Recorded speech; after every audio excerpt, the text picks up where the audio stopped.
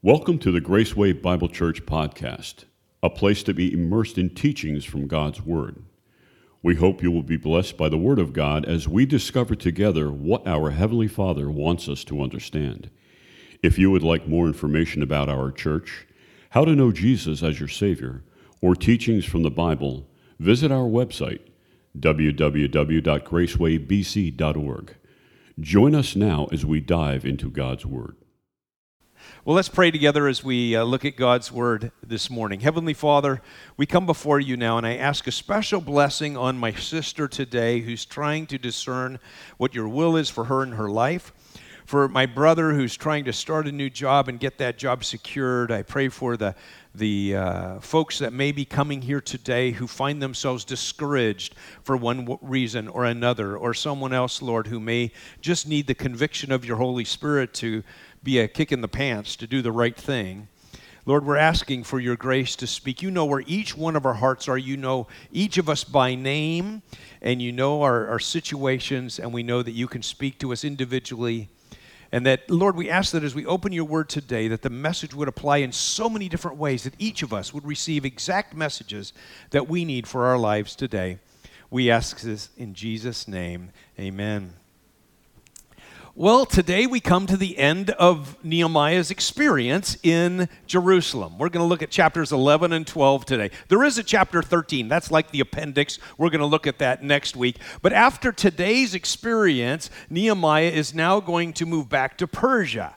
Sometime after this experience, I don't know exactly when. He was in Israel for 12 years. During that time, he built the walls, and then they had a time where they spent with revival among the people, and then trying to deal with different challenges they had among the things that were going on there. But after 12 years, he leaves. Before he leaves, somewhere before there, we have this dedication time, this celebration in chapter 12. And in chapter 11, we have a problem he's going to solve. So that's what we're going to look at today as we examine God's Word in Nehemiah chapter 11 and 12. Now in 11, we're going to look at the first two verses, and then we're going to skip the remaining part of the chapter because it's about 500 names that I'm not going to read to you. And then chapter 12 starts with another about 500 names, and then we come to the dedication time. So I'm going to deal with the first two verses of 11 and then the last verses of chapter 12 in order to draw some application, some things that we can learn from our lives as we try to understand what God has for us today. Now, before I read these verses in chapter 11, let me point out that there's a problem that exists in the city. They've rebuilt the walls. They've even rebuilt some of the buildings inside. But there aren't enough people living inside of Jerusalem. Enough people that would be this, whatever number of people you need in order to keep the city going. And so they need more people inside the city to live there. And so they're going to solve that problem in verses 1 and 2 of Nehemiah chapter 11, in a way that makes me feel a little bit uncomfortable if I were one of these people that were going to move in. Well, let's stand and let's read these first two verses together, and then we'll make some comments. I think we're going to find some interesting applications for our own lives in this passage, but let's read these first two verses together. Nehemiah chapter 11, verses 1 and 2 read this way. Now the leaders of the people settled in Jerusalem, and the rest of the people cast lots to bring 1 out of 10 to live in the holy city of Jerusalem, while the remaining 9 were to dwell in their own towns. And the people blessed all the men who volunteered to live in Jerusalem. All right, you may be seated. So did they volunteer, or were they just appointed? I'm feeling a little uncomfortable, because if I'm one of those people that was appointed, I'm saying, I wasn't planning on moving. You know, I got my roots here. I got my farm here, my sheep here, and whatever I got, and I wasn't planning on going somewhere else. And so I was pondering that this week. How could these people do this and feel so good about it? How could it be such a positive experience? And then I realized it's because of all the things that happened in the previous chapter, in chapter 10. Now remember, as we've gone through Nehemiah, we spent about 1 week on every chapter going through until we got to chapter 10. And we got to chapter 10, we slowed the whole story down so we could get as much as we could, because in chapter 10 we spent 3 weeks looking at how people dedicated themselves to the Lord, what it means to grow up in Christ, what it means to be converted, maybe even just this revival experience that touched them deeply. If you remember, the first thing they did as they were coming to the Lord after they read the scriptures, they realized they needed to separate themselves from the people in the culture. A very important thing that we must learn how to do. We must separate our identity from the people around in the culture to be dedicated and separated to the Lord. That was their first thing that they did. Then next they dedicated their marriages to the Lord and marriage itself. Then last week we looked at business and finance and money and rest and how all of those things fit in, and they dedicated themselves to the Lord in those areas. And by doing so, I think essentially what they did was they pulled up the tent pegs in their lives that attached them to this world. They made God the priority in their lives, say, God, no matter what happens in my life, no matter what experience I'm going to have, I want to follow you in everything I'm doing. Now, as soon as you pull up the tent pegs in your life and you aren't so latched into things, then you're much more spiritually flexible. That God can use you in ways you wouldn't be able to use you before. I think that's what's happening in this passage. I think these people are saying, okay, we'll move into Jerusalem. And they're going to be able to follow the Lord in this very interesting way. I think it's fascinating.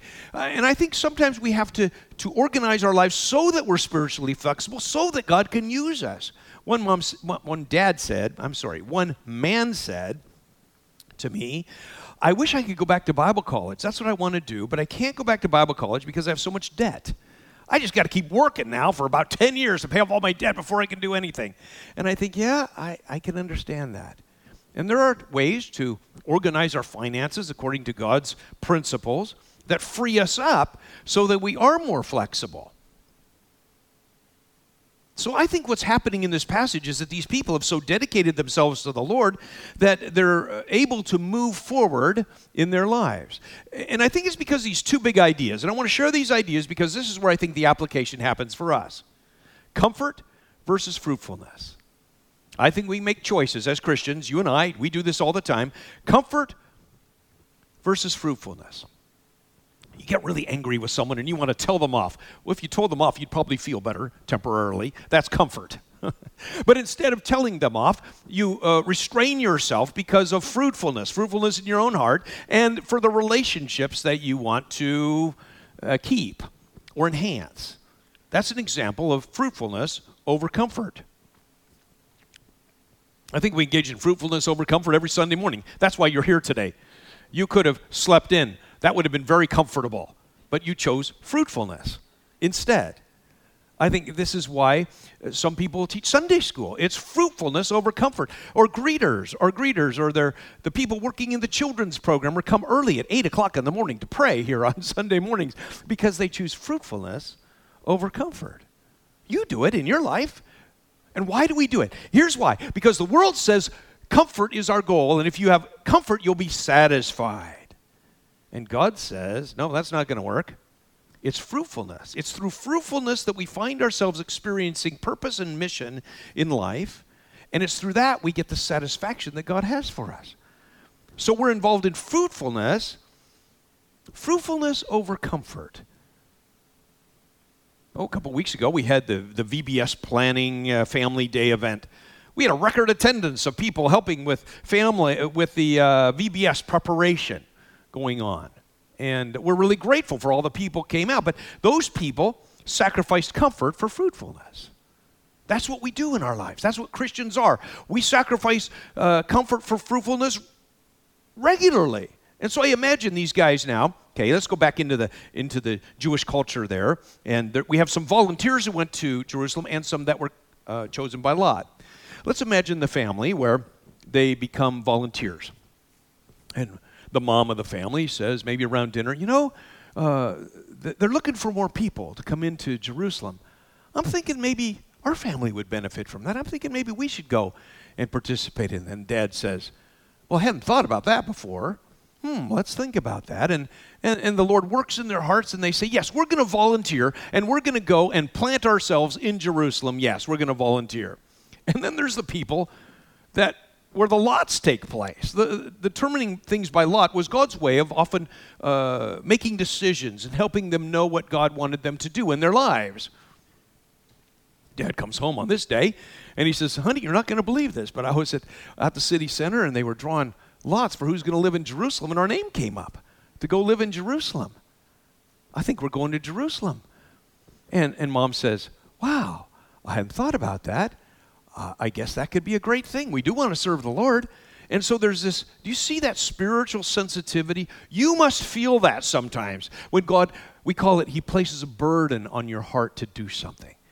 He places a burden on your heart to participate in something, either to grow or to serve or some way be fruitful, because fruitfulness is more important than comfort. It is a primary principle that we live under as Christians and that we appreciate in our lives.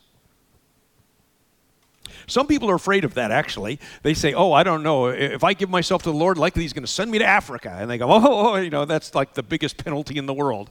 I've been in Africa. I lived there for 9 months. It is the most beautiful place that our family could have enjoyed God and what he was doing in our lives. And we came back from Kenya, where we spent our 9 months, and we planted a church called Calvary Chapel, Mercer County. And one of the couples that was in that church was Jeff and Linda Simpson. Oh, I remember them well. They, at the very first meeting, we were just a Bible study, getting ready to start, and Jeff comes in and he says, would you mind if I brought my guitar in? And of course, I'm behind the scenes praying, Lord, would you bring us a worship leader? Well, he became the worship leader for the church at Calvary Chapel, Mercer County. It was so fun to have him lead worship and to allow him to participate in worship. And he really developed the whole worship team. And then the Lord called he and his wife to say, you know what? I think maybe we'll go to Africa. And they moved to Africa. Left us with a hole in our worship team, which has since been filled with all kinds of godly people. That's great. But God called them to Africa, and they have a great ministry. Over 10 years now, they've been in Africa, and they have a ministry with young people there. And that's who's sharing tonight. They're bringing one of the young people, one of the Kenyans from the young people's group there, they're bringing to our church tonight to share. So I would just encourage you, if you have young people, and you want them to get an understanding of God's work in another culture, what God might even do in their lives, come to church tonight. There's this ability that takes place when we pull our tent pegs up out of the world system, and we're spiritually flexible. We're spiritually attuned to what God has for us, and he can move us then. He can allow us to move to a different location. Some of you are in transition right now. I don't know what God is doing in your life in the midst of that transition, but as we're spiritually sensitive, we allow God to move us. And he's able to do that in ways that we might not ordinarily do. That's what I think is taking place in this casting of lots, that people are saying, okay, if that's what God wants for me, I'm going to do that. And sometimes we wrestle with the will of God in our lives. We say, Lord, I'm not sure what you want me to do here, but I want to serve you no matter what I do. And God may move us into a place that feels uncomfortable in our lives because that's part of fruitfulness inside of our hearts and with other people around. So it's a beautiful picture, I think, of what's happening in this story with Nehemiah and how the people are so responsive to the Lord. And when you get a lot of people like this in a church who are all kind of being sensitive to the Lord and asking the Lord to speak, amazing things happen. I'm really grateful to be a part of this fellowship where God is placing on people's hearts ways that they can contribute and start ministries and be parts of ministries and just so many good things. It's great to see that.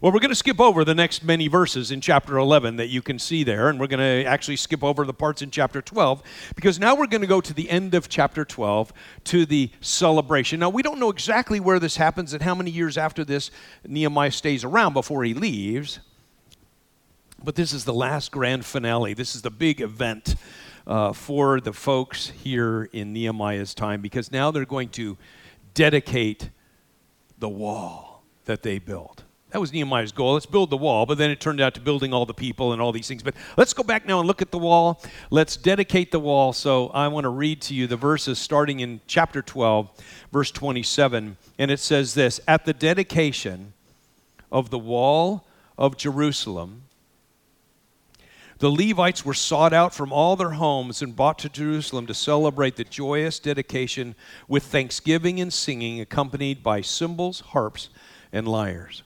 You see, the Levites were the people who didn't have a particular land. They were the ones who were spread out throughout the land, representing God in all of these different places, and they lived in these towns and so on. But Nehemiah is calling for this big music festival, for all of those Levites to come back from wherever they are to be a part of what God wants to do in Jerusalem for this music festival, for this big dedication of the wall to the Lord. So these people are coming back, and as they're coming back to celebrate this, they're leaving where they are for this big music festival. Notice the word thanksgiving in there.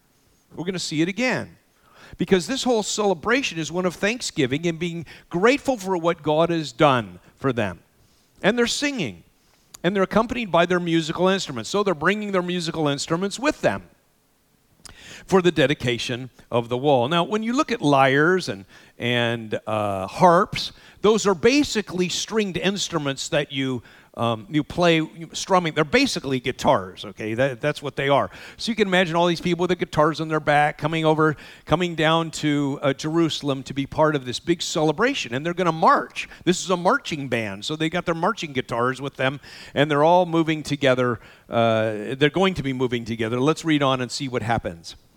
The singers were also assembled from the region around Jerusalem, from the villages of the Netophathites, from Beth Gilgal, and from the fields of Geba and Asmaveth, for they had built villages for themselves around Jerusalem. So the singers are all out there somewhere, and they're going to pull together to be this large multi-city choir meeting in Jerusalem for the big dedication. I wonder about the dress rehearsals that they had. I wonder how their practices were. I wonder if they sent out word, we're going to sing these 3 songs, practice these songs, or these 10 songs, practice these in advance, so they're out there singing in their fields or whatever. But then they come together to Jerusalem in order to experience this choir. And so the music festival is about to begin, and all of these people are coming into Jerusalem. It's all a great part of what God wants to do on this special day. They live also in the regions around Jerusalem, notice, and they're coming together. Notice verse 30, it says, after the priests and Levites had purified themselves, they purified the people, the gates, and the wall. So that's the first thing they did. They had this kind of purification time. It's kind of like what we do when we are starting an event or starting a meeting or starting a Bible study, whatever you do. Often someone will say, well, let's pray first, and we open up the meeting or the event with prayer. We just want to dedicate this time to the Lord. Lord, we just want you to be honored in whatever we do in this conversation, whatever we do in these activities, we want you to be honored. So that's what they're doing here. They're having this initial prayer of dedication and purifying everybody as they get started. Now, what's going to happen in verse 31 is they're going to form these 2 choirs, and one choir is going to go to the right, the other choir is going to go to the left, and they're going to march on the actual wall. And they're going to sing these choirs as they go along. Must have been an amazing sight to watch them. Let's read about it.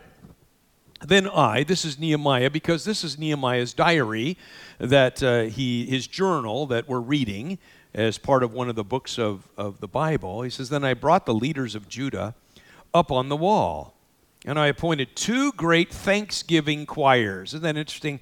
These are called thanksgiving choirs. One's going one way, one's going the other way, and they're going to give thanks to the Lord in their song. One was to proceed along the top of the wall to the right, toward the dung gate. Hoshea and half of his leaders of Judah followed, along with Azariah, Ezra. Ezra is important to note because he's going to lead this one.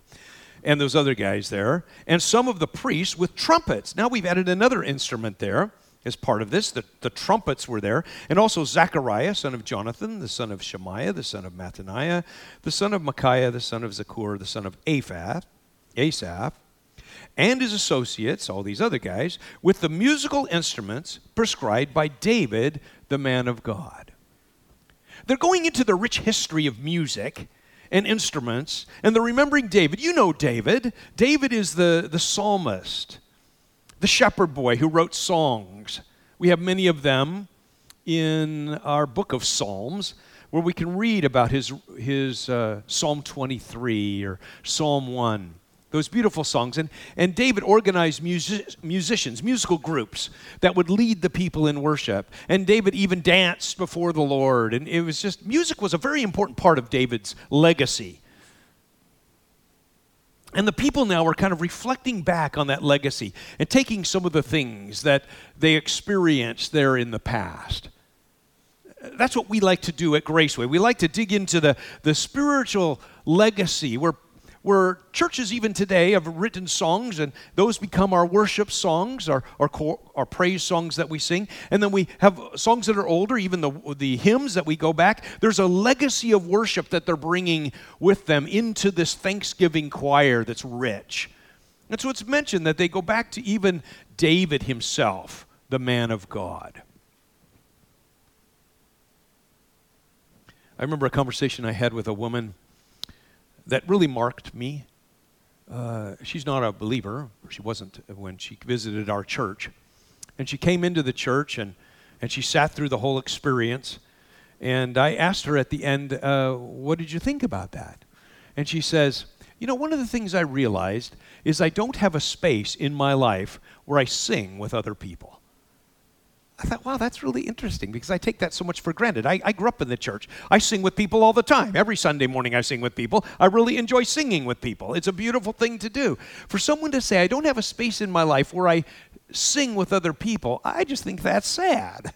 I love singing with other people. And I think one of the reasons we come together is because the worship is so powerful that we enjoy it, draws us in our work with the Lord.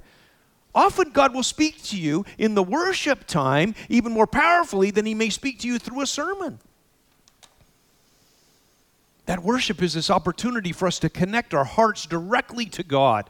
Sometimes it's because it connects through intellect, but music has this ability to bypass all of our stuff, all of our intellect, all of our worries, all of our concerns, all of our things that are on our to-do list, and go straight into our heart. And so we're able to lift up this worship to the Lord, and it's a beautiful thing. And so they're engaging these Thanksgiving choirs to walk along the wall and sing these beautiful Thanksgiving songs to God and to draw attention to his greatness. Notice it says in the next part of verse 36, Ezra the scribe led the procession. So he's going to the right. At the fountain gate, they climbed the steps of the city of David. On the ascent to the wall and passed above the house of David to the water gate and on the east. The second Thanksgiving choir, that's the one going to be led by Nehemiah. The second Thanksgiving choir proceeded to the left, and I followed it with half the people along the top of the wall, past the tower of the ovens to the broad wall, over the gate of Ephraim, the Jeshanah gate, the fish gate, the tower of Hananel, and the tower of the 100 as far as the sheep gate. And they stopped at the gate of the guard. The two Thanksgiving choirs then stood in the house of God, as did I, along with half of the officials accompanying me, as well as the priests with their trumpets and all these guys' names. Then the last part says, then the choirs sang out under the direction of Jezrahiah. So Jezrahiah pulls both choirs together, okay, and he leads them in these great songs of thanksgiving. It's such a beautiful celebration that they're experiencing now. And what were they thanking God for? And I think back on their lives, they didn't have really an easy life as they were building this wall. In fact, it was rather challenging at times. Do you remember earlier in our story that Tobiah was mocking them, and he said, if a fox crawled up on that wall, it would just tumble over. And now they're marching on it. I don't know what OSHA would say without any railings or whatever, but anyway, they're walking along the wall with all of their trumpets and their guitars and their songs, and it's this beautiful choir of thanksgiving. They're grateful not only that they built the wall, but that God protected them in the midst of that. It wasn't easy. There were some pretty anxious times for those people. Do you remember there was one point where they had their swords in one hand and a trowel in the other because they were building the wall, but they had to watch out for the enemy. It just reminds me that often we have times of thanksgiving, even in the midst of the struggles of suffering and anxiety and pressure that exists in our lives. But notice in the last phrase of this verse, it says, and so that the joy of Jerusalem was heard from afar. In other words, it was like resounding joy that people saw. that they saw, wow, something's going on over there in Jerusalem. They're hearing the joy that's happening over there. See, I'm convinced that when we choose fruitfulness over comfort, that God produces this thing inside of us that other people are attracted to. It's that love that allows us to overlook offenses. It's that love that allows us to go the extra mile with people. It's that joy that's resident even when they're in the midst of pain and suffering. It's that peace we can experience even when our world is in chaos, and people take notice of that. And they say, wow, what's going on over there in Jerusalem? Oh, what's going on in that person's life? What's going on in that family's life? And they're able to see something very powerful that God is doing because, well, that is the result of this fruitfulness in our lives. We make choices regularly. We choose fruitfulness over comfort. And we do that because God calls us to do that. But it's not just out of duty. It's because we know there's a great reward in that. That it's the fruitful life that produces the fulfillment, the joy, the peace that God wants us to experience in our own deep hearts. And I walk away from this story in Nehemiah saying, yes, I want to be like the Nehemiah believers who are willing to sacrifice so many things, kind of pull up the tent pegs from their lives so that God can use me in ways that are just allow me to move with His Spirit. So I can take extra time with this person, or I can stop and help this person, or I can do this other study that God wants me to do. There's a sense of dedication to the Lord that's powerful, that we want to enjoy, we want to experience, we want to be part of what God has for us, each one in our lives. Well, in just a moment, we're going to sing a song. We're going to continue our worship together. And as we do, I just encourage you to ask God, what is He saying in your heart? What does He want to do? How does He want to move you today? How does He want you to choose fruitfulness over comfort in your own life? And as you do, as you make those choices, you'll see and you'll experience the blessings and the thanksgiving and the joy that we see here in this passage as well. Would you stand with me and let's pray together? So, Lord, at this moment, we take all of the things that we've heard from this passage and things that I've said, and we try to discern what's best from You for us. And, Lord, I ask that You would speak to each person today and give them that special insight for their week, for their day, for their life, for the stage in their life. Lord, we're just asking that You would speak to us in a very personal way. Teach us what it means to follow You this week and to serve You in everything that we do. We ask this in Jesus' name. Amen. Thank you for sharing in this message. We pray it will make a difference in your life. Please consider joining us for our Sunday morning and evening worship services. For location and more information, visit our website, www.gracewaybc.org, and listen next time to learn more. May the God of peace richly bless you through His Son, Jesus Christ.